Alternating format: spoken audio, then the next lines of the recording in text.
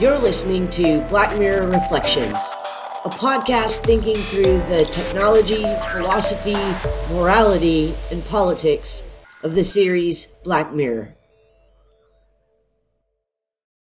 Welcome to Black Mirror Reflections, a series of conversations aimed at carefully thinking through the technology, philosophy, morality, and politics of the Black Mirror series. I'm your host, Dr. J, and each episode I'll be joined by an invited guest to discuss one installment of Black Mirror. My guest today is Ayman Al-Red, Associate Professor of Philosophy at the University of Toledo, my very dear friend of almost 20 years, and one of the most insightful people I know. I've always appreciated Ayman's unconventional thinking and the ease with which he is able to think about art and politics together. So I'm especially pleased to have him here for a conversation today about Black Mirror's inaugural episode, The National Anthem, first aired in 2011. So first, welcome, Ayman. Hey, Lee. Thanks for having me. So I'm going to give you a sort of tough question first, which is, do you mind summarizing the National Anthem for us right here at the beginning? Sure, I'll give it a try, and feel free to interrupt me at any point if I'm getting details wrong. The thing about it is it's a very formally tight episode, so everything that happens very quickly. Right? We're woken up in the middle of the night. Our Prime Minister, Michael Callow, who you might have recognized from another show that Lee and I love called Years and Years. Yes, but Michael Callow is woken up. He's got some sort of video. It seems to be that a popular princess has been kidnapped. And before he can even find out what the demands are, they start to insist. They say, all right, we're stopping the tape. We need you to know that this is real. And he's like, well, what do you mean that this is real? And ultimately what emerges is that the demand is not political, seemingly at all in nature. The demand is that the next day the prime minister go on air and have, as the networks will struggle to call it as they're covering it, intimate relations of an illegal and disgusting nature with a pig. And of course, we watch as the apparatus of government tries to rescue the princess and keep this from happening, and of course, fails to do so. That's the episode. Okay. I can elaborate more, but that was actually. Yeah. Go ahead. As short summaries go, that was direct and to the point. So one of the things that I should note here right at the start is that this podcast episode is somewhat obviously going to include a discussion of acts and ideas that many people find disturbing, offensive, or probably both. I should also say that it will also include spoilers, as will all of these Black Mirror Reflection podcast episodes. So if you haven't seen the National Anthem yet, you definitely want to tune out now and come back to this discussion later. So now that we've got the basic plot out of the way, I just thought before we kind of jump into talking about this episode that we might just talk for a second about how this episode introduced the series. So I am one of those people who, as a huge fan of Black Mirror, over the years, when I run into people who haven't seen Black Mirror, I tell them, don't watch the first episode first. Because in my experience, too many people, watched the first episode and said, what is this disgusting, sicko, sci-fi, dystopic film? I don't want to have anything else to do with it. And just sort of gave up on the entire enterprise right there. But even with that warning, I think it's the best episode. So what do you think about this as a way to introduce Black Mirror? Well, first of all, I'm laughing because, in fact, I was introduced with Black Mirror by you. When you came You're welcome. When you came to give me a talk in Toledo, but this is the episode we watched, so I don't know what that says about your thoughts about me. I'll just say that I take you as an exception to all of my normal social behavior rules. But yeah, I mean, it completely hooked me. I mean, I think that Black Mirror at its best, it often sort of gets put off, and it often does very well, sort of dystopian sci-fi, which is what it is. But I think what it's doing at bottom is exploring possibilities that are already imminent in our relationship to one another in the world. This episode is suffused with modern technology, but doesn't really depend upon any sort of I don't want to use the word gimmick, but it doesn't depend upon any sort of concept technology stuff.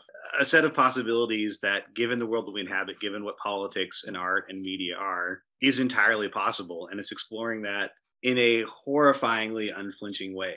Yeah, I mean, one of the things I actually really love about this particular episode is that it does not include any futuristic technology at all. I mean, I think maybe the only other episode that is like that is the Shut Up and Dance episode from season 3, I think. That one does true. That doesn't include, this is something that definitely could happen right now, which reminds me of this, I quote this often, this really great quote from Charlie Brooker, where he says, he's argued in many interviews that he does not intend for Black Mirror to be either utopic or dystopic.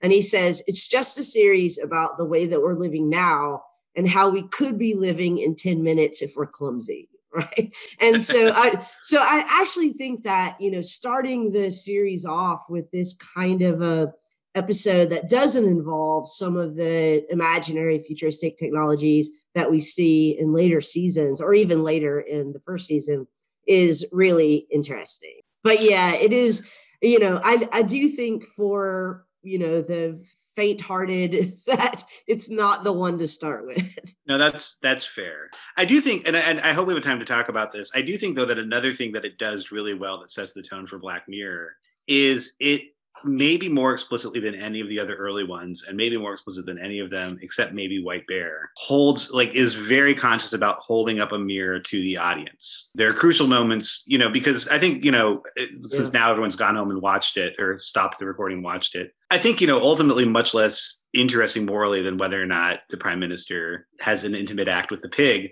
is the decision of the entire world to watch it. Their collective realization of their own moral implication, which is our moral implication as we watch it too. And I think that to me is a feature of all of the best Black Mirror episodes, is that mirroring function. And I think in this one, it's very it's like Aristotle says about tragedy, when the reversal and recognition happen at the same time, that's the best tragedy. And this might be the best Black Mirror episode because the climax of the whole episode is our disgust at watching the episode. Yeah. First of all, the pace of the episode is just pitch perfect. It's just a kind of draws you into the setup, and there's a very tight internal logic to the episode. So you very quickly forget how ridiculous this scenario is. And you kind of watch this unfold, this world in which the only question is he going to have sex with a pig? And of course, as the viewer of the Black Mirror episode, that's also what why you keep watching. You're like, am I really going to watch, someone have sex with a pig on television? And yeah, it's so disturbing. I mean, that, of course, in the episode, it turns out that this whole episode was just a artist's invention. And so it does, make you wonder whether or not Charlie Brooker sort of put himself in the role of this kind of artist terrorizing us with our own kind of morbid fascination with watching other people humiliated. I think it might be the final line, and it's in a little epilogue, right? It was when it's revealed that, okay, this was an artist who did this. It ends by saying, I think these are the last words. If not, I'm going to pretend that they are. Some critics have started to call this the first true artwork of the 21st century. Yeah. And yeah. I mean, one question is, of course, is Brooker making that? Is it Brooker or Booker? I realize I should probably know this, but I don't. It's Brooker. There you go. So like a babbling brook. There you go. Is Brooker making this claim about himself, which is an audacious claim, although I do think it is an artwork of the 21st century. And even though it's not, so it doesn't have these sort of technological constraints, it's very much of the 21st century. I mean, yeah, it does depend upon, depends upon the ubiquity of YouTube. It depends upon the fact that you can Twitter for snap polls. Hold on, pause that. We're having an Amber Alert in Tennessee. Child has been abducted. That's for the princess has been abducted. Hold on, let me mute my phone, and then you can just re-say what you just. Yeah, so I think that pretty much the last line in the episode, when you're in an epilogue and you're finding out that it was an artist that did this, somebody saying, some critics are starting to insist that this is the first true artwork of the 21st century. And it's hard not to read Brooker as making that assertion about himself, which I think, I don't know that it's the first or the greatest, but it's certainly, I think, a distinctively 21st century work of art, which even without the sort of the technological constraints, it does depend upon some of the features that we take for granted about social media and the way that social media, for example, with YouTube and Twitter, allows content to be distributed without going through gatekeepers, the way in which it's possible to have snap polls. So the prime minister at any moment knows exactly whether or not the public thinks that he should have sex with a pig. And that's forcing his hand. So those sort of features of it make it sort of distinctively 21st century. Yeah, I mean, I think that the sort of, hyperbolized antagonism between old media and new media in this episode is really interesting. We are right now, you and I, just coming off the end of presidential election season in 2020 and have been quite literally oversaturated with just this kind of constant polling information for the last, I would say 6 months, but it's really been the last, 6 years. But yeah, I mean, I do think that this is a huge part of the actual episode is the kind of new media, old media, I don't know, fight for supremacy. This is definitely one of the things that gets the ball rolling, right? Because one of the great, sort of uncomfortably comedic moments is in, the very first opening scene when the prime minister is brought to the room where he's shown this video of the captured princess reading the demands of her captor. And she said, including the demand that the prime minister appear on television and have sex with a pig. And he, his first response is, this doesn't leave this room. And, and so, for all of us, right, we're like, lols, right? It's on the internet. It's, that you can't unring that bell, right? Yeah, he's like, take it down, which is the most I don't get the internet thing to say, and yet our politicians still say it all the time. Yeah, all the time. And, but it is important, I think, to remember that this came out in 2011, right? And, right. YouTube was not that old in 2011. And so, when the response of one of the prime minister's assistants, he's like, look, it's already out of this room. It's on YouTube. And, and he says, well, force them to take it down. And he's like, it was on YouTube for 9 minutes, which means that it's already been downloaded and copied and reproduced. It's a virus at that point. They kick off the episode with this idea that, new media is a new world, right? And it's a world that shapes everything, from the kind of personal ways that we understand ourselves and our obligations to the much broader, like how states and governmental apparatus operate. It's funny, but on the other hand, though, so you've got that tension with this like absolutely new media, this, the prime minister being pushed by changes in his ability to control information and also polling that would have been impossible 2 years earlier even. At the same time, it's crucial that the person who's kidnapped is a popular princess. Yeah. And that the person who has to have sex with the pig is the prime minister. It's crucial that the people of England seem to regard this as an assault upon themselves. It's not just that the prime minister presumably wouldn't do this for any random person, even if arguably, if we trolley problemed it, maybe that would be the right thing to do. I don't know. But it's the body of the sovereign, right? It has to be protected. And so you've got this incredibly old idea about what a state is and about the relationship between the prime minister and the queen, who's explicitly who calls up and basically tells the prime minister, you're going to have to fuck a pig. This absolutely new media that supposedly controls the narrative. I think it's the tension between those two things that really makes the episode work. So since you brought it up, let's just talk about that, because I know you've mentioned to me before that you think the question of this episode is not, should he have fucked the pig or not, right? I often hear people talking about this and sort of framing it in kind of trolley problem ways. So first of all, tell me why you think that's not the question, and what do you think the question is? Okay, so I think that's the question that the episode, let's say on the surface, asks, right? And obviously, right, as we're seeing the people of England, we're sort of going around to random places and we're seeing the citizens of Great Britain asking this question. We're being told what Twitter thinks. Oh, only 24% think you should. Now 80% do, right? When he tries to get out of this technicality, or they try to trick the guy, now suddenly 80% do. And of course, at home, and I think when we were watching, you're like, well, should he do it or not, right? And of course, you can answer the question. I think there is an answer to the question: should he or should he not have sex with the pig? But I think wait. What is the answer to that question? I mean, obviously he should, because really? Yeah, obviously. You say that with such confidence, and I'm. I mean, as a concept, I mean, if you frame a trolley problem, it's just like it's obvious to flip the switch. Once you buy into the assumptions of the game, you're being put into a formal system. The artist in this case has very carefully outlined the requirements. Once you accept those requirements, I almost think the point isn't to try to force you to decide one way or the other, because, again, it's like, yes, I mean, essentially, and it's weird that we talk about the prime minister as an actor here, but it's very fair to see him as essentially being sexually assaulted, right? I mean, he's a victim of a form of rape, right? And yet that's not how the episode gets talked about a lot of times. But he is an actor, right? Or even though he's really being controlled by his staff, but he's a moral actor, and I don't think that as a moral actor, if those are the stakes, if somebody's life is at stake, even if it is a princess, I know we're supposed to say especially when it's a princess, but I'll say even if it is a princess. That was an excellent caveat from the colonies.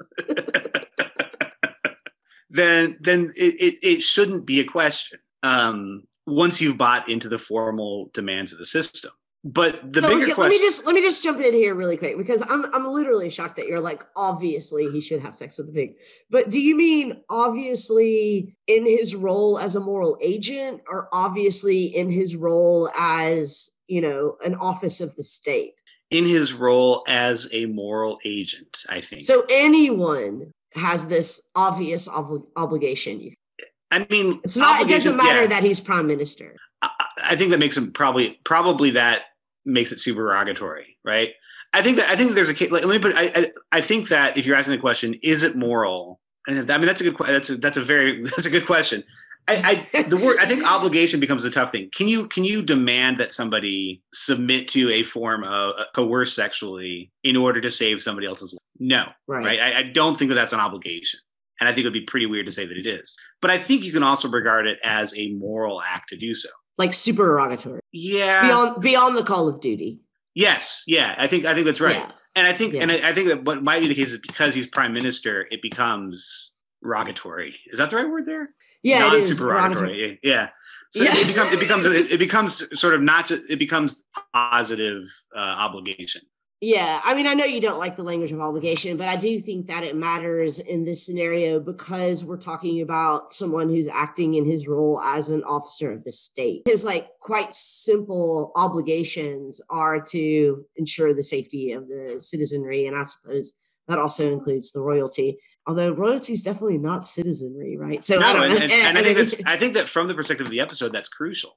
Yeah, right? Because they even say to her that the Alex, who I think is like his chief of staff or something, even says the Queen and MI5 have made it clear that if you don't do this, they cannot vouch for your safety. So that he is coerced. He is under threat, right, to perform this action. But just to go back to the question about obligations, I do think that it doesn't matter that he's the prime minister, because I do think that we presume that there are obligations that would be supererogatory for normal citizens that are, belong to certain offices. Right? Yeah.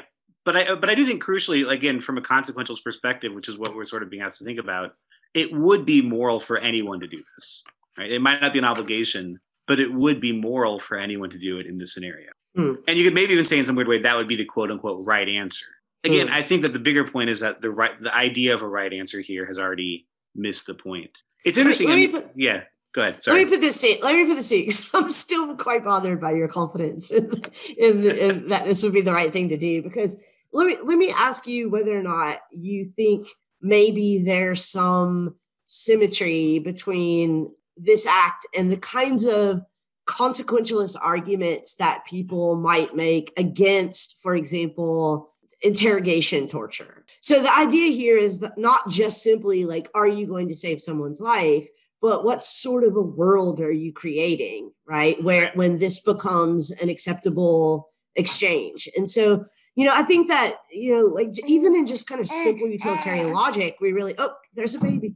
Yeah. Even in simple utilitarian logic, we have to think that it's not just his embarrassment versus her life, right? I mean, there's a whole nation, right, that is traumatized by this, that there, we don't know what the kind of long-term consequences of unleashing this kind of possibility on a culture is. So I'm not sure that, and in many of the same ways that people say, okay, obviously, if I torture this, whatever, the ticking time bomb, if I torture this bomber to save 1,000 lives, that's, clearly justified. Well, it's not clearly justified, obviously, because, you're creating a world in which, you have to accept that this is torture can be, situated such that it's morally acceptable. So I actually completely agree with you, right? And that's why I mean, I was maybe being a little too provocative, but when I said as long as you buy into the game, when utilitarians start to rely on very long-term trends and consequences in order to square their moral intuitions, I become super suspicious of it, right? So lying is the classic example. Oh, well, we can think of lots of examples where lying would lead to better consequences, but we have the sort of longer term fear about a world in which truth is not well. And I tend to think that that sort of utilitarians get out of jail free card. So I think, I'm less persuaded on the utilitarian account, but I do completely agree that we ought not accept the way in which the artist has framed the game. Just like we ought not accept the idea. I think that the problem with the ticking time bomb is that once we accept that possibility starts to structure how we look at and regard lots of situations, including situations, of course, which is most of them, where we can't be so confident about the consequence. And I think something similar is happening here, right? The artist this terroristic artist, right, has created an artificial system in which time is incredibly constrained, so that you can't ask questions about the overall consequences, right? Or you can't ask questions about the way in which it's framed, let's say. All I'm trying to say is once you buy into the artist's framing, I do think it's kind of straightforwardly the right decision. But I think that buying into the artist's framing is the bigger problem. Brooker, again, is intentionally doing that. He's giving us such a shocking, right? And something that's explicitly morally disgusting to us, that relies on sort of our reaction of disgust, in order to sort of shock our sensibilities so that we don't think about the ways in which this encounter is being framed by assumptions about the world, assumptions about ourselves that we might not want to take on. And I think that comes to a head not when the prime minister has sex with a pig, but when the entire world waits to see whether he does, and then suddenly realizes, oh, now we're watching a guy be forced to have sex with a pig on camera live. But then they don't turn it off.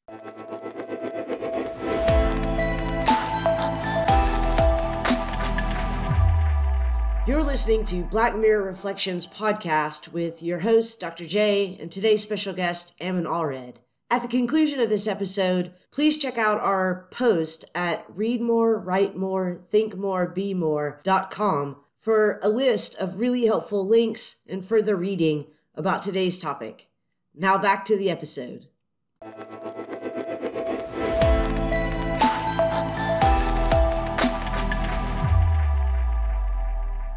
Right. So I'm glad that you brought up that the artist demanded this particular act in exchange for the Princess 2, because I do think it connects this episode with some other Black Mirror episodes. In general, people have the strongest moral reactions to harming a child, bestiality, sex with non-human animals, or sex with robots, right? And we see, the bestiality in this one.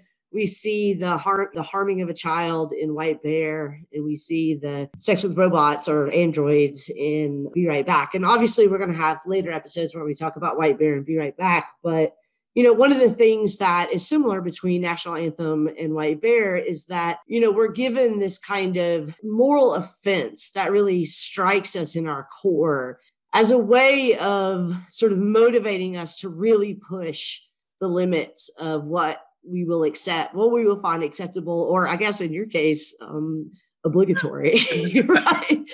Morally correct, not obligatory. Yeah. So I do think it's really interesting that, Charlie Brooker does not blink, when, setting up the kind of parameters of the internal logic of the episode. And this one, really, the fact that it's having sex with a pig is a big thing. Yeah, maybe I feel really bad for how strongly I put that. So therefore, I'm going to defend it even more, right? So yeah, go all in, push all in.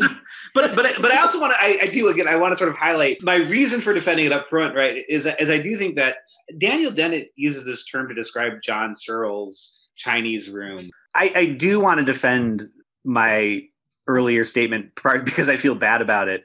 But I want to again highlight that I think the reason why I sort of said it so forcefully was because I wanted to highlight the ways in which we're sort of being set up into a trap. Daniel Dennett, when he's talking about John Searle's Chinese room, so it's a very different context, but he talks about this idea of an intuition pump, which I actually think is helpful here. And that's something that looks like a thought experiment, looks like a neutral thought experiment, but essentially uses our own prejudices and our own sort of intellectual or emotional shorthand against us to sort of force us to regard something as plausible that isn't, right? So again, I think the ticking time bomb terrorist is a great example of this because it's actually not a very plausible scenario. And the fact that it's not plausible is relevant in evaluating it, given that it's going to be used to justify torturing in cases where there's not really a time bomb. Similarly here, I think that Brooker, so the reason why I was highlighting this moral disgust is because he's trying to, using something very big in order to force us, in order to sort of numb some of our other critical capacities. And that's sort of what I'm thinking about this intuition. Yeah, I mean, I do want to say one thing is that I don't think that things like the Charlie problem and the ticking time bomb scenario are like, I don't think it matters that they're unlikely or, I mean, I think that that's not the point of those thought experiments. The point of those thought experiments is really to give you a kind of, to use the phenomenological term, sort of like bracketed view of moral reasoning. That's the claim, right? But I think I understand that it's relevant, that it's not very likely. And I think in the trolley problem, it's maybe fair. But I think that the issue is that when we bracket things, and especially again when you're bracketing things where these giant, when you're trying to sort of perform the bracketing, and there are some, let's say, very emotionally or cognitively charged parts of the scenario, I think that we fail to bracket very well. So my issue with the ticking time bomb, which I don't want to go too far down that rabbit hole, though, is that that's what happens there. We make bad intellectual moves because really we have not bracketed our horror at this idea of a nuclear bomb going on a big city. Similarly here, I think we're not doing a very good job of bracketing our moral intuitions because the thing that's on the line is sex with a pig. No, that's actually really interesting because I remember reading somewhere that Brooker claimed that one of the kind of inspirations for this episode was an edition of a comic that was called The Fabulous Furry Freak Brothers. I don't read comics, so I don't know this, but I do know that in this comic, apparently there was like a police chief that was required to have sex with a pig. But the comic itself may have picked up that idea from a, basically standard piece of political wisdom that Hunter S. Thompson attributed to Lyndon Johnson. Oh, right. In which a politician smears a rival by falsely calling him a pig fucker in order to, quote, make the son of a bitch deny it. I do think that is a kind of accurate description of what we're describing here, which is setting up the rules of a game that are, in some ways so absurd and offensive and, in which, there's no right decisions, just so you can make a wrong decision publicly. Well, it's funny. I mean, there is a lot of comedy in this episode, weirdly, too, right? It's like, yes, really a lot, yes. Where they're walking to him, going to have sex with his pig, and they're like, take as long as you need. Don't go too fast because then people might think you're enjoying it. And right, and the guy that they hired to film it, apparently they know because he did a space Western that was called The Sea of Tranquility. Like, they seem to be suggesting that the moon landing was faked, that this guy did it. Oh, I didn't catch that. No, I didn't catch that. I see. Anyway. So right, they're playing with this idea, right? It's like, oh, he has to really worry about his perception. One of the things that I thought was really darkly hilarious this time that I didn't catch the first time I watched it. So he's had sex with a pig. It's a year later. And what's happened to his career? Oh, his career is actually going really well. But I didn't catch his career is going really well because his approval ratings are 3 points higher. Yeah. Right? So having sex with a pig to save the princess bought him 3 points of approval rating, which in the world of politics apparently makes it a good idea, right? Yeah. So unlike Lyndon Johnson, where he's smearing his opponents with this, in this case, it actually helps him. And I think that's, I mean, again, sort of to defend my initial hot take, which I'm going to keep defending more and more. When I was watching this episode, I was reminded of Kierkegaard's Fear and Trembling in a weird way, in the following way. So this is famously about this question: should Abraham sacrifice his son Isaac? Right, given that God has told him to do that, and that's a different question. But it's again sort of one of these shocking moral dilemmas. But along the way, Kierkegaard says, look, if you were part of a nation and you were the leader of a nation, and it was clear that for the good of the nation, you had to commit a shocking, horrible act, not only should you do it, you shouldn't even feel bad about it. Yeah. And I think that that's kind of what we see here. What his advisors are saying to him is, everybody understands why you have to do this. Nobody's going to think, which is, of course, the most important thing, not that he has to like submit to this act that he doesn't want to do. And that's humiliating and disgusting to him. So everybody's fine with him doing it, except for his wife, which is crucial too. Yeah, I want to just go back to your Kierkegaard point for a second, if that's okay. Because, sure. I mean, one of the things that I've always really loved about Fear and Trembling is that Kierkegaard takes really seriously the horror of this story and even makes fun in parts of people who, you know, go to church and they like hear the story of Abraham and Isaac as, you know, the model of faith and, you know, fall asleep during the sermon instead of being, as we all should be, you know, like, what, you know, so a man was about to kill his son and he didn't even tell his wife. And, you know, and, you know, how did that conversation go and that long walk up the mountain? You know, I mean, they didn't ask all of the kind of normal questions that you would ask of a horrifying story like this. And it requires a frame, in this case, the frame of the infinite, of God, right, of the transcendent, in order for that story to make sense, the frame of faith. And one of the things that I think Black Mirror as a series tries to set up for us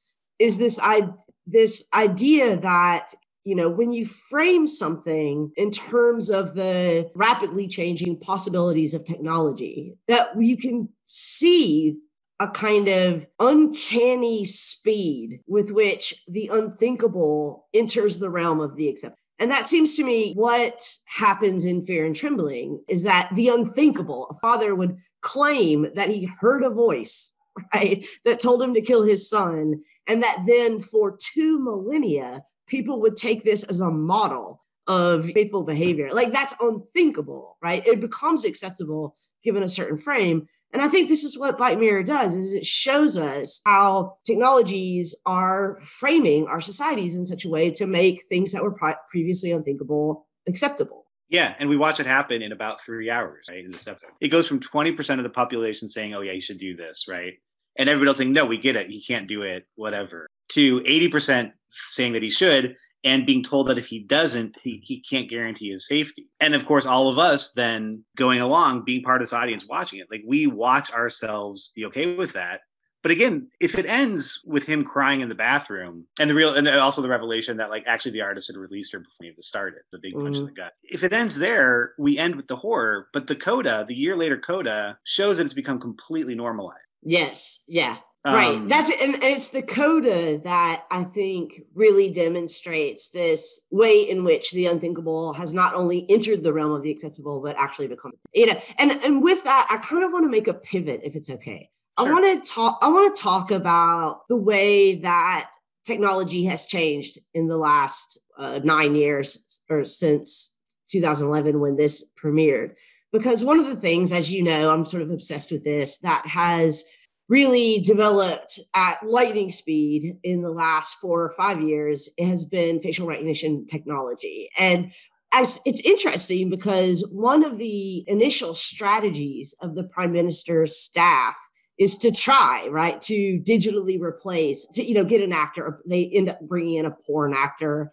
and having him put on a kind of green screen mask. And the idea was that they could digitally replace, you know, his face. The prime minister, but you know what I mean? They could put the prime minister's face on the porn actor's face and basically sort of fool the hostage taker into believing that they had satisfied his demands. And that was, of course, you know, not possible at the time to do in a convincing manner. And it is 100% possible today to do in a convincing manner. Even in real time? I don't think that they could do it in real time, but obviously it wouldn't be difficult to sort of pre-record it and That's cast it as if it were live. Deepfake is an app. It's an app now. Anybody can have it. Anybody can do it. It's extremely easy and it's extremely good, high quality. So, I wonder what you think about the fact that, again, sort of framing it in this way of like what was unthinkable is now acceptable. We're living in a world where not only is, deepfake technology thinkable, it's largely acceptable. I mean, I think that people are worried about it, but you know what I mean. Yeah, that's a good question. I think that, the funny thing, right, is like in that story, it is taken for granted. Everybody accepts. And again, like, it sounds like the artist is given technical constraints and he understands the technology at the time pretty well so that he can be confident that if they're doing this. Now, maybe that's now an unsolvable problem. You know the technology better than I do. But crucially, the audience, they all think that what they are seeing counts as an eyewitness. And I think one thing that would happen now is, and we see this, with QAnon in a different way, there would be no agreement as to whether or not he actually fucked the pig. That you're actually getting at what is the heart of my question. If this happened today, it was going to air on television at 4:00 today, then everybody would watch. I believe everybody would watch. But I doubt anyone would believe that what they're seeing on the screen is actually really happening. Yeah. I think everyone would assume that it had been digitally manipulated. So I hope that I would not watch, by the way, because the flip side of my earlier answer was the prime minister should have sex with a pig, but we should all turn off our TVs, right? And of course, Brooker and the artist know that that's the thing we won't do. In other words, we should refuse to normalize it. We should refuse to be part of that moral community. But of course, we will. But that's a sort of really weird answer, Eamon, because the point of the demand, and so presumably part of the satisfaction of the demand, is not just that he have sex with a pig, but that he have sex with a pig in front of everyone. Well, but he doesn't demand that. He just knows it'll happen, right? Yeah. So if we were better people, we just wouldn't, out of respect, and again, not even necessarily out of more disgust, but respect for the prime minister, and even David Cameron, whoever, Boris Johnson deserves some respect, perhaps, right? It's none of our business, and it's wrong of us to watch that. But of course, the artist knows full well he doesn't have to demand that of us because he knows we're going to do it. And I think you're right. So we would all watch it. We'd also all think it was fake. But I think the same thing is true with deepfakes. It's true here. The only way to win in a world of deepfake is to refuse to play the game.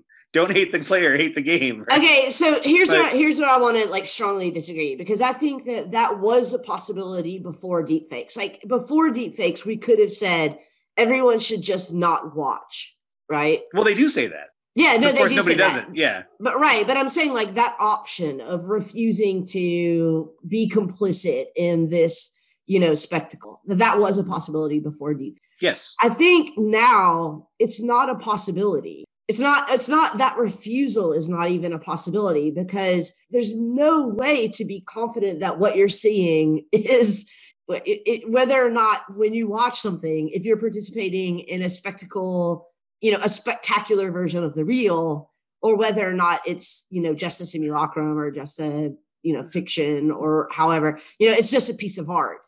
And so, so I actually think that takes away from us the possibility of the kind of, moral refusal that you're identifying as a virtue. But why? I could still refuse. I could still refuse to participate. Like whether or not it's a deep fake, it's being aired at 4:00. I can still refuse not to watch it. Then why didn't you refuse to watch this episode the minute you saw what was I should have, right? Oh my God, Eamon. So to a certain degree, the simulacrum matters here, right? And this is attention, listeners. I'm about to fire my first invited guest is about to be muted. Okay, go ahead and try to defend that claim. No, I mean, so first of all, the fact that it is explicitly a simulacrum, right? So we're not dealing with a deep fake here. Also, the actor didn't really have sex with a pig, right? I mean, we are dealing with a work of art about having sex with a pig, not somebody actually having. That still is a relevant distinction. Now, I know you could come back to me and say, well, that's now with deep fakes is a possibility, that's true of everything, right? Right, exactly. But I do think that there's still a contextual difference, right? So the deep fake is presenting itself as a real thing. I have proof that this politician had sex with a pig, and here it is. And it's not presenting itself as a satirical take on things. It's presenting itself as something that really happened, of which there is eyewitness footage, which may or may not be real. And right, but that's what I can participate in. That's what I can still refuse to participate, to be involved in that. And watching this episode didn't commit me to that, but it did commit me to think about it and to realize that had that happened, I should have not watched it. Yeah, I'm about to probably overstate my position here in a way that I'm not fully committed to, but just for the sake of conversation. I mean, I do think, though, that now that we know the ubiquity and the quality of deepfakes, I'm not sure that we, this is sort of my point before, I'm not sure that we entirely have the moral standing to, make those judgments about, like, am I watching cinema or am I watching documentary? Right. Although documentary is obviously so cinema, but you know what I mean? Now, again, if this were to happen today, it doesn't matter that it's like, it seems to me that if someone announced that today Donald Trump was going to have sex with a pig, national television, if someone announced that today, I think that I would watch. And I would assume that what I'm seeing is not real. I would accept that it's presenting itself as real. I would assume that it's not, in many of the same ways that when I go to the cinema and I watch a love story, I accept it as presenting something to me that is real that I know is not. Now, of course, the difference is that in a film, the creators have told me that it's fiction. But, I'm sort of thinking back to, I was one of the people who, in whatever year it was, 1999, 2000, when the Blair Witch Project came out, I was one of the people who saw it when it first came to the theaters. And, there was still some like legitimate disagreement about whether or not this was a documentary film or not. It seems like when that kind of distinction, like this is fiction, this is reality, when that distinction is blurred, and when, as a moral agent, I can't have confidence, either that I can determine the difference with my own senses or with my critical apparatuses. And I can't necessarily trust the creators to honestly tell me whether or not what I'm watching is, a creation or not. I'm upset because you're going to force me to commit myself to a certain kind of realism here. And that bothers me. Although I think I can defend it in a long context. I know it bothers you, but I think that's why it's interesting. Yeah, but I think because I do what you have to say. Yeah, I still think that there's a difference. I think that because I think what's at stake. I mean, the reason why the prime minister has to do it, real or not, is because there really is a body at stake.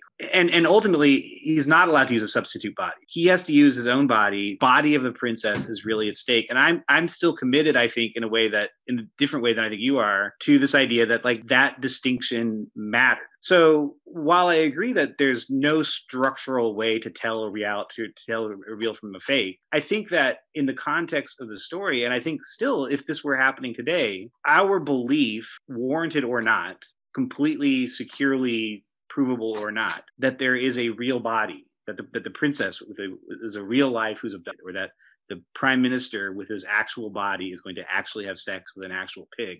It's our belief in that reference to something outside of the cinematic act that gives it its moral. And it might be that deepfakes make that completely impossible, not just sort of like structurally undecidable, but pragmatically undecidable. I don't know, right? But I think that that's where the weight weighs for me. Well, I think there are sort of two different questions here. There's one, the sort of moral weight of, that's placed on the shoulders of the viewers. Am I watching an incident of coerced sexual assault? There's that moral weight.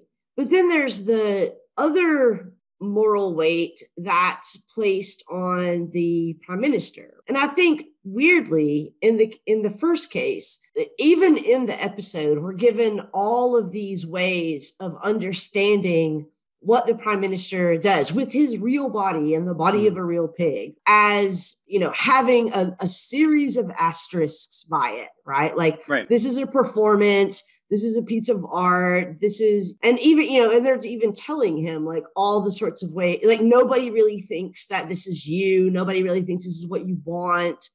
So already we're meant to see that as art, in a kind of very broad sense of art, right?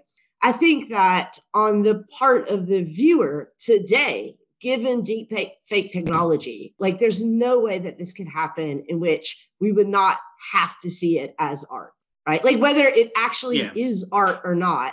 And I think either way it is art, like given the, the requirements of the structure of the plot, it is art either way. Yeah, no, I think I'd agree with you. I think we're in agreement there. So in that sense, where's the moral weight? Because I feel like what I know about you is that you're not inclined to be so confident about making declarative moral judgments about artwork. Right. You know? No, I mean, I think this succeeds admirably as a work of art for that reason. What I'm saying, I think, is not. I think it's if I'm positioning myself, which I think the episode is asking us to do, to position ourselves in the audience, watching the prime minister and kind of cheering it on, right? I mean, I think that's crucial. It's like there's this point in which we've gotten sucked up into this game, so we're like, oh my god, he's actually going to do it, right? So we're participating in the spectacle, which means anticipating and in some way rooting for the outcome. But I think what gives it its moral weight, what gives the episode as a work of art its moral weight, is not when we see him having sex with a pig, because the camera cuts at that point, and instead we see everybody else seeing him, and we realize that is us. And I think that the only moral conclusion to draw from that is I should not put myself in the position of being that spectator. Not the spectator in this sort of attenuated story, in Brooker's story, but that if this is really happening, if a terrorist has really put this demand out there, that I shouldn't watch it. So I think in a weird sense, I'm going to say that if Donald, and I can't believe that this is going to sound like a morally difficult, controversial take, but if I heard that Donald Trump was going to have sex with a pig on national TV, I would assume it was fake. But I also would, as a matter of moral principle and aesthetic principle, refuse to watch it. I think that you're a greater man than most Americans. I'm not sure I'd succeed. But hey, you brought up something that I really do want to pivot to, which is this really masterfully filmed and really gut-wrenching last few scenes of the episode when we're watching the British public watching the incident, the indecent act. So yeah, indecent, just like illegal, and disgusting. I like how they always say illegal, right? They always ask it, which I think is crucial. But sorry, go ahead. Yeah. But yeah, I mean, I felt like that was just, I mean, really gut wrenching to watch, because you see reflected back on, on the screen. I mean, this is the real dark, Black Mirror here. Mm-hmm. You see yourself reflected in this contradictory mix of emotions that we're feeling, which is it's funny, it's gross, it's embarrassing, it inspires disgust and empathy and fear, just to use Aristotle's terms, right? We can imagine ourselves in that situation. All of the kind of classic elements of a tragedy are happening, and we're watching ourselves as audience members. Yeah. So yeah, I'm just sort of wondering how you felt about that. I mean, I think that is the Black Mirror effect, right? What I think we should see there is that mix of emotions that you've described. And you also used the word earlier, uncanniness, right? This uncanny realization that we have a capacity, which you could argue has been produced by changes in technology, but which is, I think, a general structural experience of future human experience. We have a capacity to force ourselves into situations and witness things, which, to a certain degree, like we ought not witness. And I think we realize in that moment that the horror. Now, the horror doesn't mean that we go a lot of directions with horror, but this horror in the fact that we do that as sort of a structural experience of being human.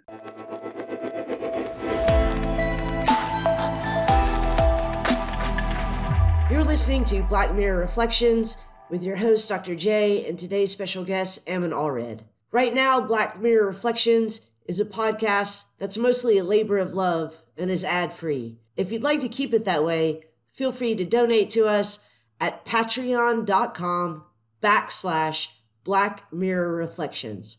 That's patreon.com/Black Mirror Reflections. And now, back to the conclusion of our episode.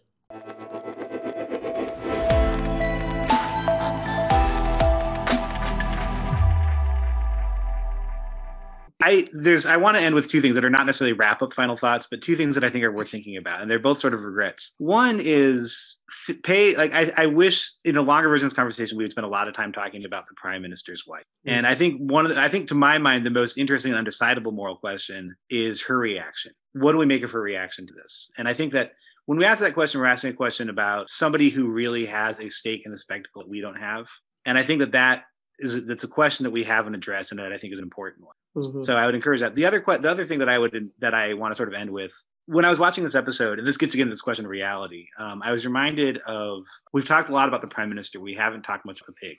And, I don't know what sexual assault looks like for, right? I don't know what the concept of consent looks like. But I was reminded in Godard's Weekend, which is a similar absurdist movie exploring what politics looks like in an age of spectacle. There's a scene in which these like kind of hippies in the woods, I think it's hippie, I can't remember. Anyway, a group of people decides in sort of this ritualistic way to kill a pig. And this is filmed in the 70s, and you watch this happen.